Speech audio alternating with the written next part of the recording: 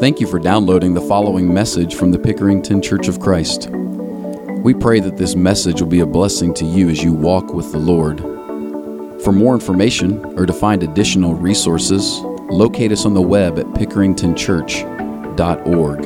Enjoy the message. Everybody.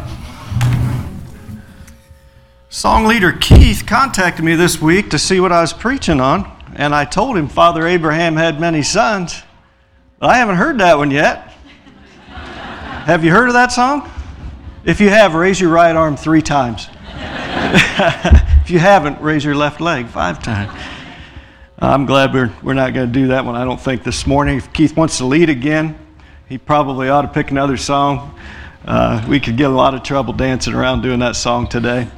Get bruised up, too. Good crowd in here this morning. We're all in close proximity, but that's all right. We're all saints, same place. And it's wonderful to be a part of a body of believers like this, to encourage each other, and to walk with each other. There's a lot of walking with each other going on right now. There's a lot of people doing a lot of wonderful things, and some of them are right out there where we talk about it and see it and can be a part of it, and other things are just lots of little things going on behind the scenes that you all do, and love to be with you all this morning. But I don't think we really understand maybe as much as we could about what it means to be sons of Abraham. That's what the Bible calls us, children of Abraham by faith. I don't understand it all, and part of the reason I wanted to preach on this is so I could study up on it a little bit for myself, and once I realized how many passages talk about the role of Abraham, and what it means to be a son of Abraham by faith in Christ Jesus, I realized, well, I'm not going to get it all this time either. I'll keep plugging away at it a little bit.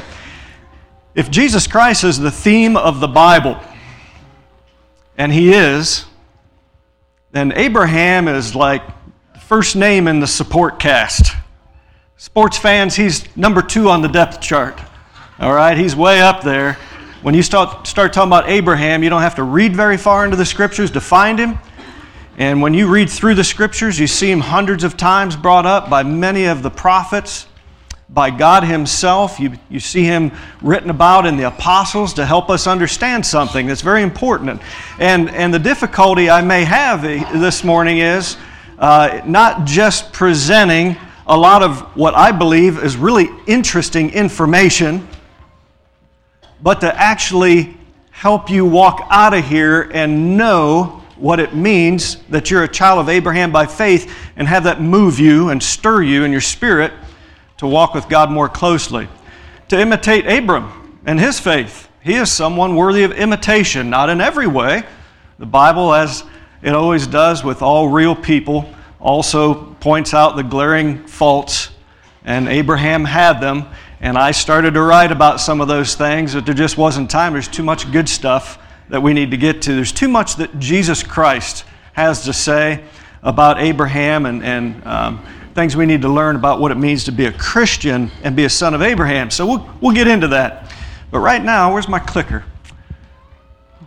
Let's see if we're synced up. Right now, I want to talk to you about Abram the man. Now, you don't have to study all this chart right at the moment. I want to tell you a little bit about Abram first, and then tell you why I put this chart up here. Abram's introduced to us in the Scripture as Abram, who is living in a civilized area in Ur of the Chaldees. He's intelligent, he's wealthy, and he lived among a people that were a developing people.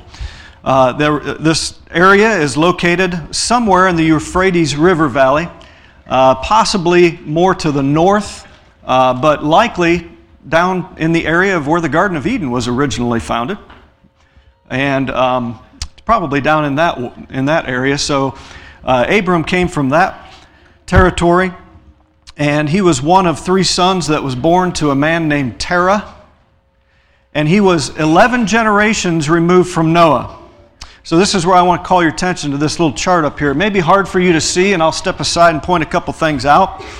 But this may come to play in Abraham's faith a little bit. Abraham's down here on the bottom because we're looking at him. This chart points this out. And if we use the Bible chronologies of Genesis, the first 11 chapters in particular, to read literally, and completely. That is, when men were born, when they had their first son, and how long they lived, and that there were none who were skipped in those genealogies. We realize that Abraham lived at a time when some of these people, such as Shem, who was in the ark at the flood, lived. See Shem right here in the red and Abraham in the red? They would have overlapped. Shem lived for years after the flood. 500 years. And when you follow these chronologies down, you realize that Abram was born and indeed lived his entire life while Shem was still alive. Wow! Let that sink in for a minute. So, he's 11 generations removed from Noah and just misses his overlapping with him by perhaps a couple years, but in all likelihood has a possibility of talking to Shem. Now, why is that important? Because Terah, Abraham's father, was an idolater. Joshua points that out in the last chapter of his book, right before he makes that famous statement, "Choose you this day whom you will serve," and he sets up two choices. He says, the God of our fathers, or the God which your fathers and even Terah served when they were across the river in Ur of the Chaldees. You can choose that God, but as for me and my household, we'll choose the Lord. So we learned that actually Abraham's father was an idolater. That's interesting to me because what it means is that Terah and the people in the area where he was living were serving idols, and Abram stood out from among the rest, kind of like Noah stood out in his day. Noah stood out. God saw him and Noah found grace in God's eyes, right? Abraham's situation's like this quite a bit. Here's another interesting fun fact, but nonetheless something that could bear a lot of weight, okay? If Abram had contact with Shem, and if they're like people are today, I want to know who my grandfather or great-grandfather is. And when Abram went to live in Haran before and on the way to Canaan, he would have been very close to the mountains of Ararat where the ark rested, and possibly Shem still remained in that area. So it's very possible that, number one, Abraham would have said, I really want to meet the guy that was on the ark. And it's very possible that Shem would have said, especially for those serving idols, that I want to see every one of my grandchildren and great-grandchildren that I possibly can while I'm alive, so I can tell them that the God of heaven lives, and I was on the ark when the world was destroyed. Possible, maybe probable, that they contacted each other. But if he did, Shem lived 100 years. He was 100 when he got on the ark, which means he would have overlapped Methuselah by about 150 years, and Methuselah would have had direct contact with who at the top?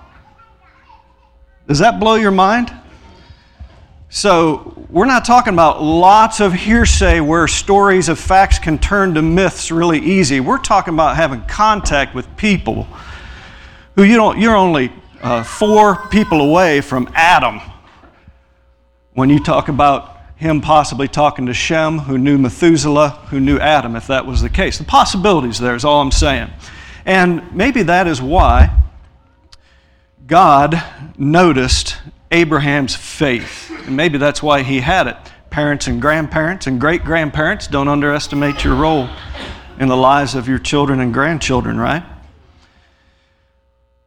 So as God was searching for a person to begin a nation with, through whom he could bring about his Savior for all mankind, he had his eyes on Abram. Had his eyes on him. Abram, whom God changed his name to Abraham, father of many nations, was living in the land of Ur. He was middle-aged. He may have been around my age, because he was 75 when he went into Canaan.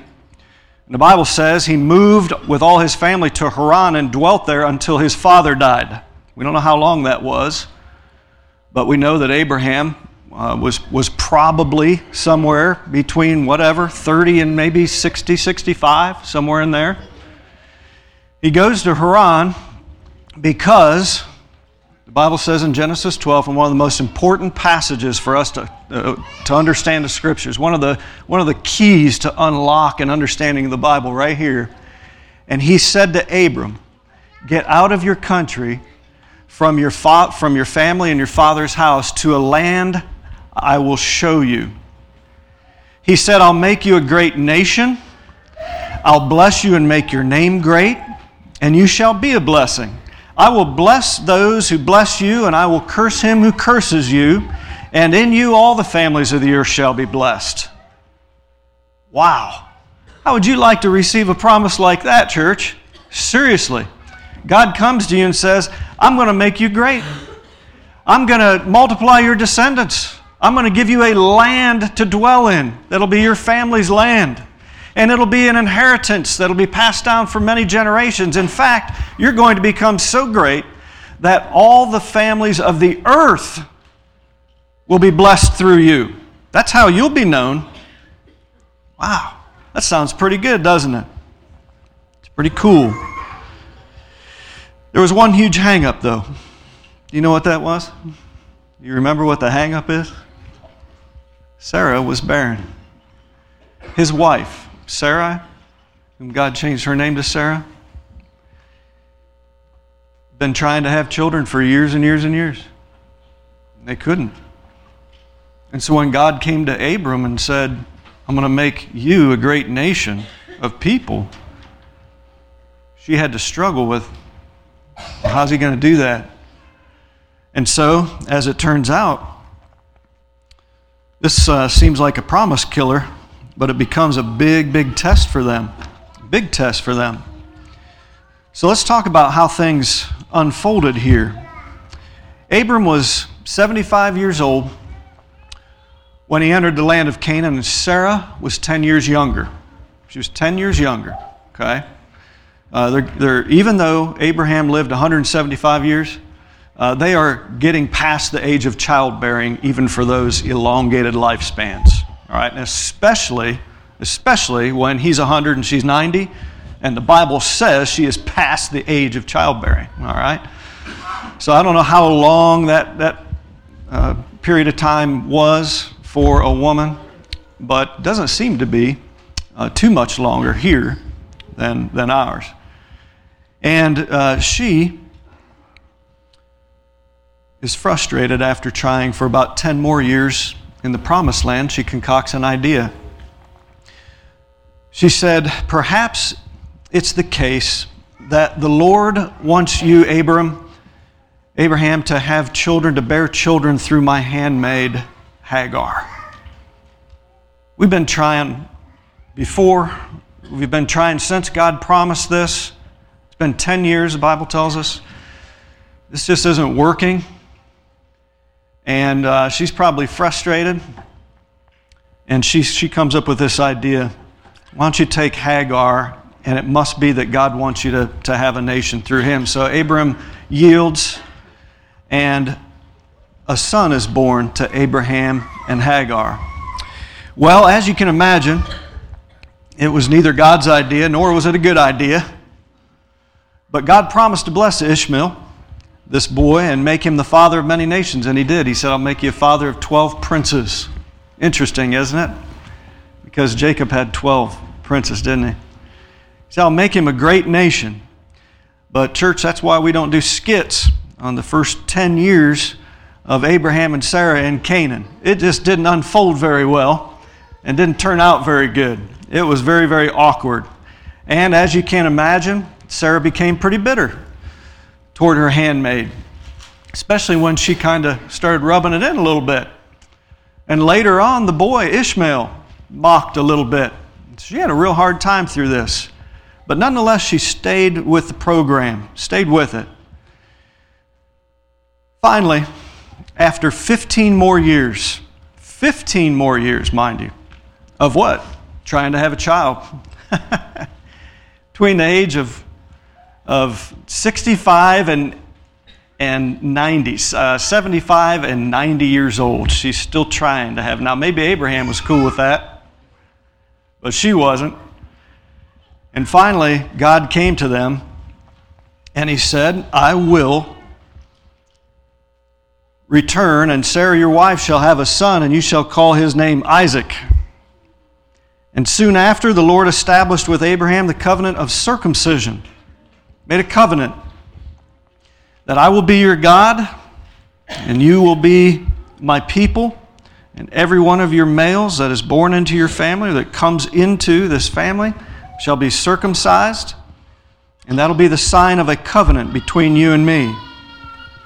Soon after that, within the same year, God said, I'll return to Sarah at the time of life, and she will have a son. And she laughed.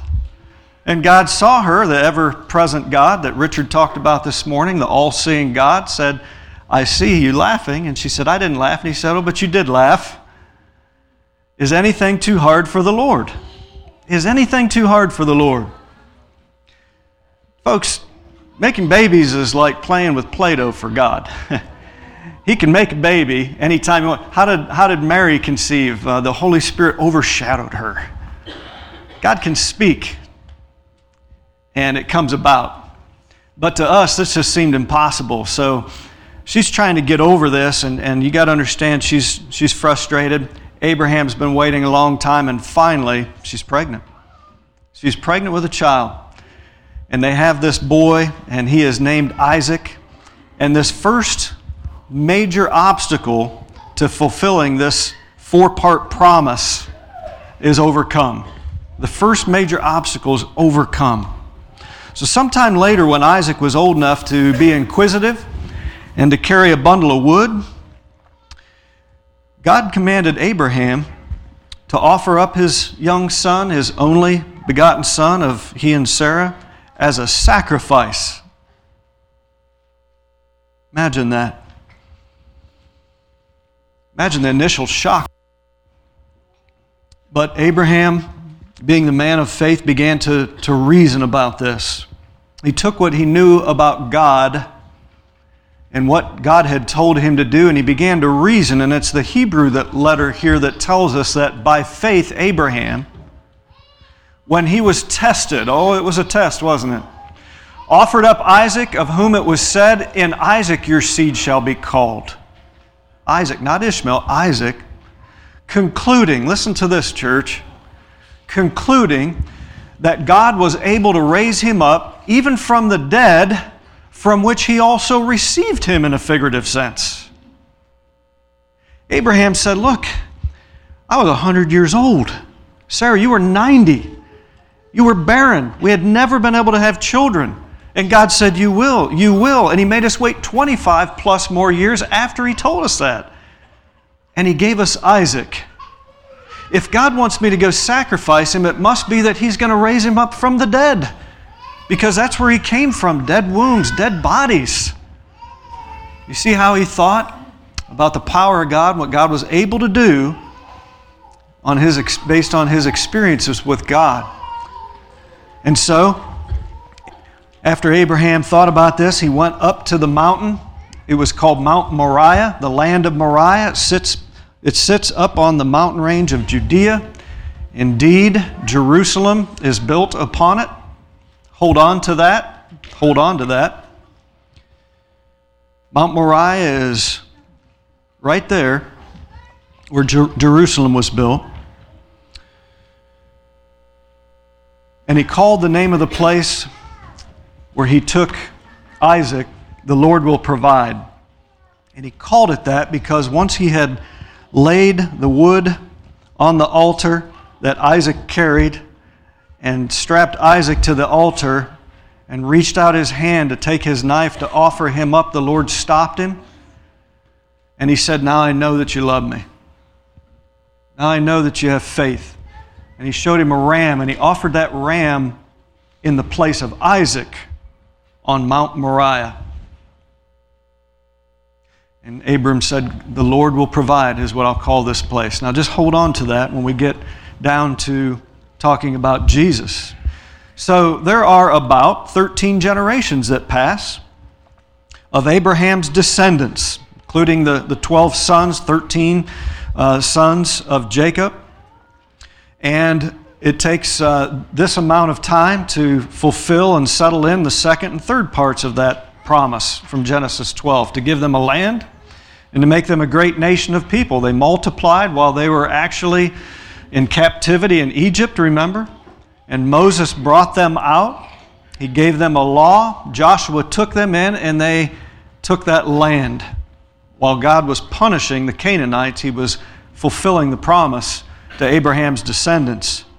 So the second and third parts of this fourfold promise are fulfilled. But the first hint we get of coming back to the fourth part of the promise, that all the families of the earth would be blessed through Abraham, is when he sends Nathan the prophet to David. And David really wants to build a house for the Lord. He wants to build a temple, and God said, no, we'll have Solomon do that. You've got too much blood on your hands, David. You're too much of a warrior. I don't want my temple to be associated with that.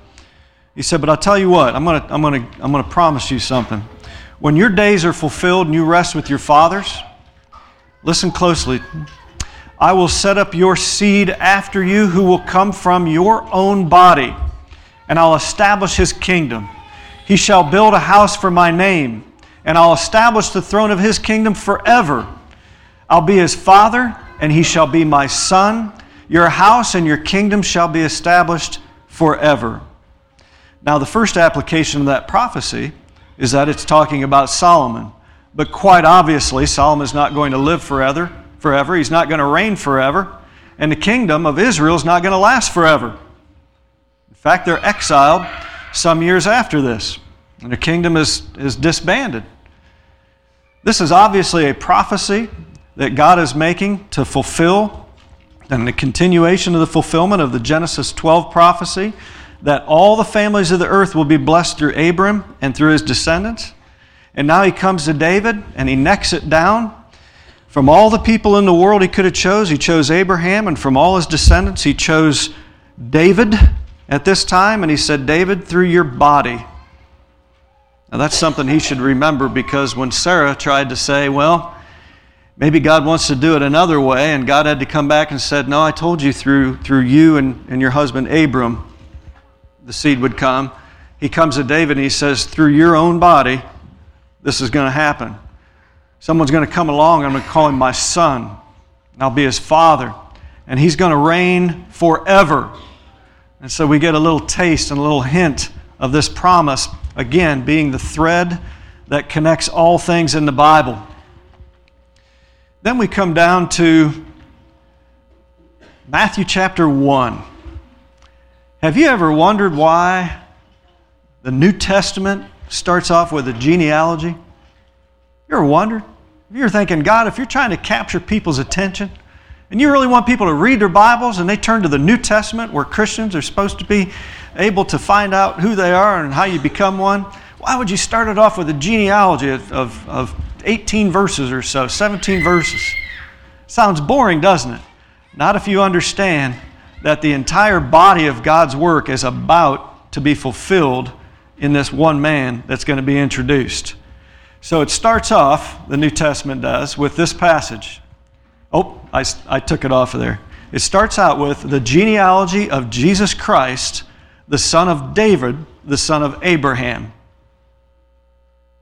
So Matthew wants to connect with God's people and say, I want to introduce you to this one, and I'm going to shortcut this for you. He's the son of David that you read about in 2 Samuel 7, and he's the son of Abraham from Genesis chapter 12. This is the one. Now here's the lineage, and he gives the lineage, and in verse 18, Matthew says, and this is the record of the birth of Jesus Christ. And it begins to tell you about the story of Jesus' nativity and how he came into the world.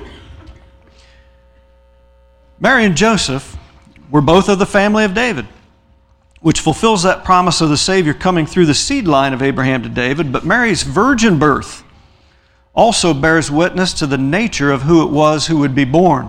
He was a man, but he was also God. The Spirit of God conceived this child in the womb of Mary, not Joseph. The Spirit of God did.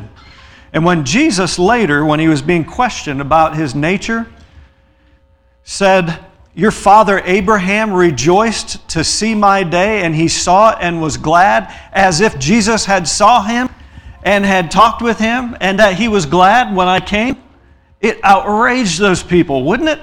Can you understand why it would? That this man is talking like he's seen or been around or heard Abraham or seen the expressions and heard the rejoicing of Abraham when he came from heaven to earth. They were outraged. And they said, "You're not 50 years old yet and you've seen Abraham." Then Jesus made one of his most provocative and profound statements of his ministry. He said, "Assuredly, I say to you, before Abraham was, I am." And so he revealed to us a relationship that he had with Abraham, that he had known him in the spiritual realm, but now he's going to turn and teach us something about how to relate to him through something that Abraham was able to do. So the life of Jesus is marked by righteousness. Even Peter, as he eulogized him in the book of Acts, said he was the one who went about doing good. You know, Jesus. The one who went about doing, he could have said a lot of things there. So he was the one who went about doing good. His life was marked by righteousness, and it wasn't that he lived without temptation, for he suffered all things as we do, every temptation known to man. But he didn't sin.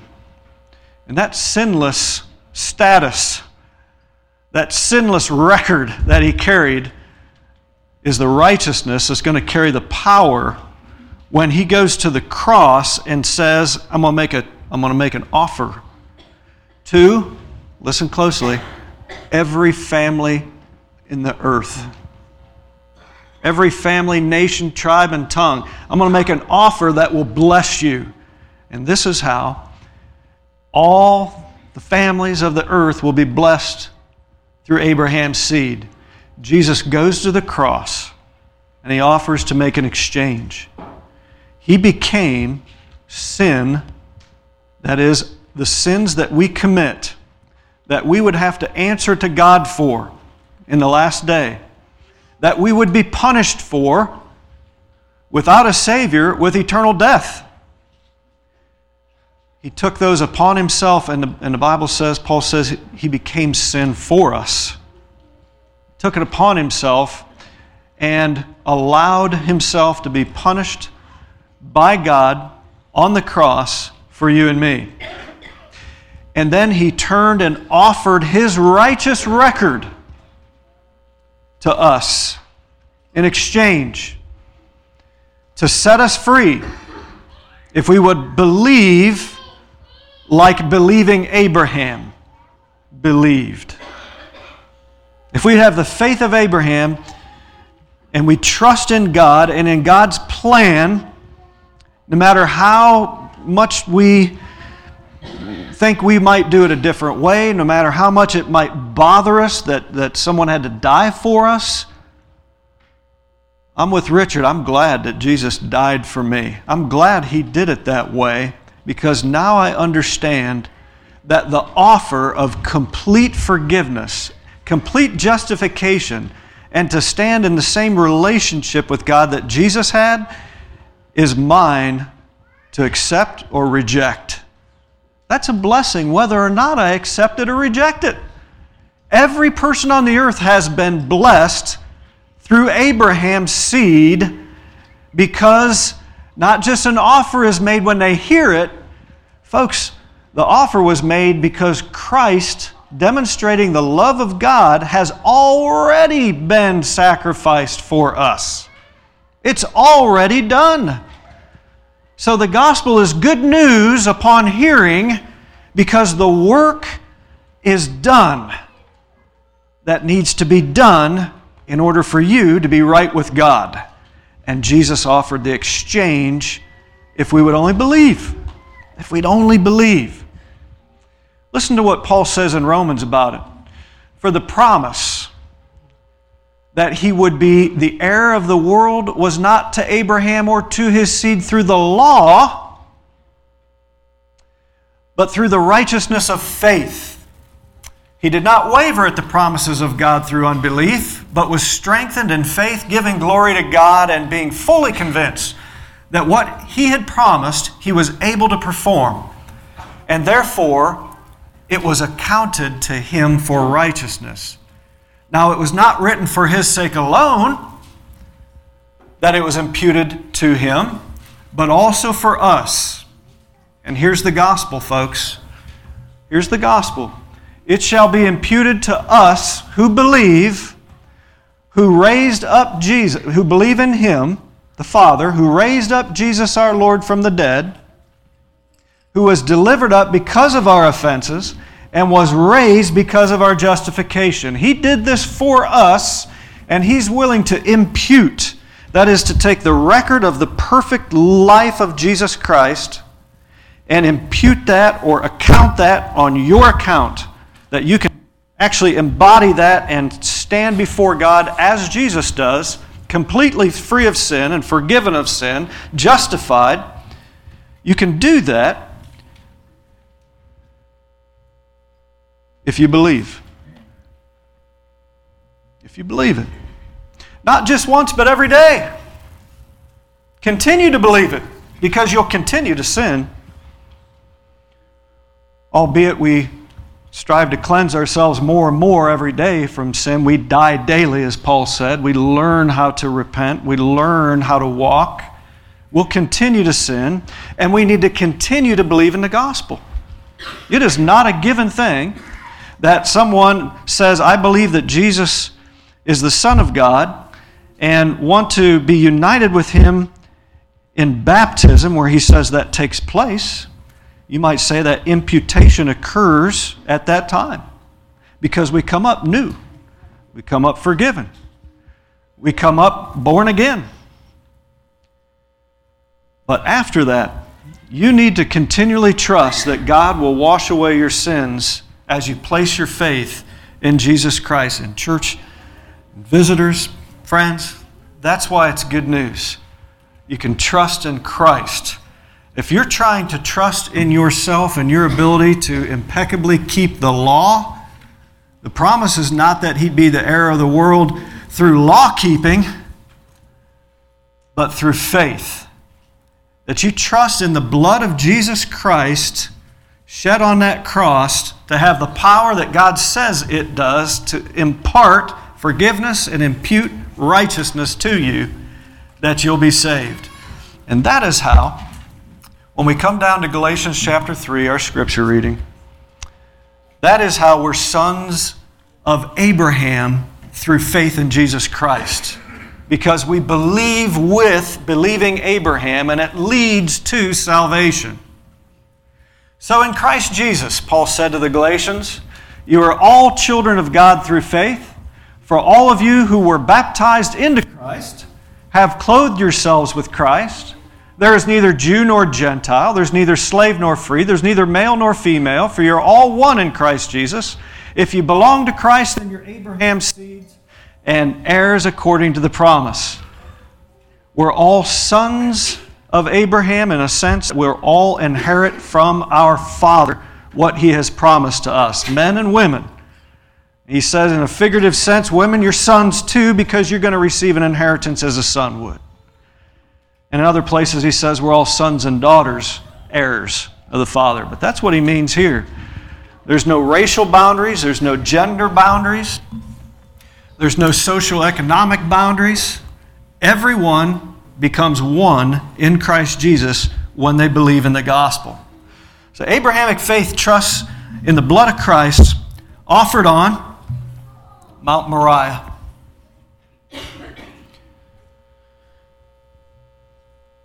To wash away our sins. And Abrahamic faith follows instructions, don't forget. When the Lord says repent of sin, we repent. When the Lord says confess him with our mouth before men, we confess him with our mouth before men. And if I want to be saved, then the Lord says you be baptized into Jesus Christ for the remission of your sins, where you will be united together in the likeness of his death and raised like he was raised in a newness of life. I want to be baptized into Christ for the remission of my sins, don't you? I want to make sure I do that. That's Abrahamic faith. And when the Lord says, follow me, I want to follow him wherever he goes. And I know it's going to take a cross for me to do that. Otherwise, I'm just going to follow him where I want to follow him. He says, take up your cross and follow me. Because we're going to go some places you don't want to go to get to the place you really want to go. And so I'll leave you with this thought. Abraham's in paradise. Jesus said that in Luke chapter 16.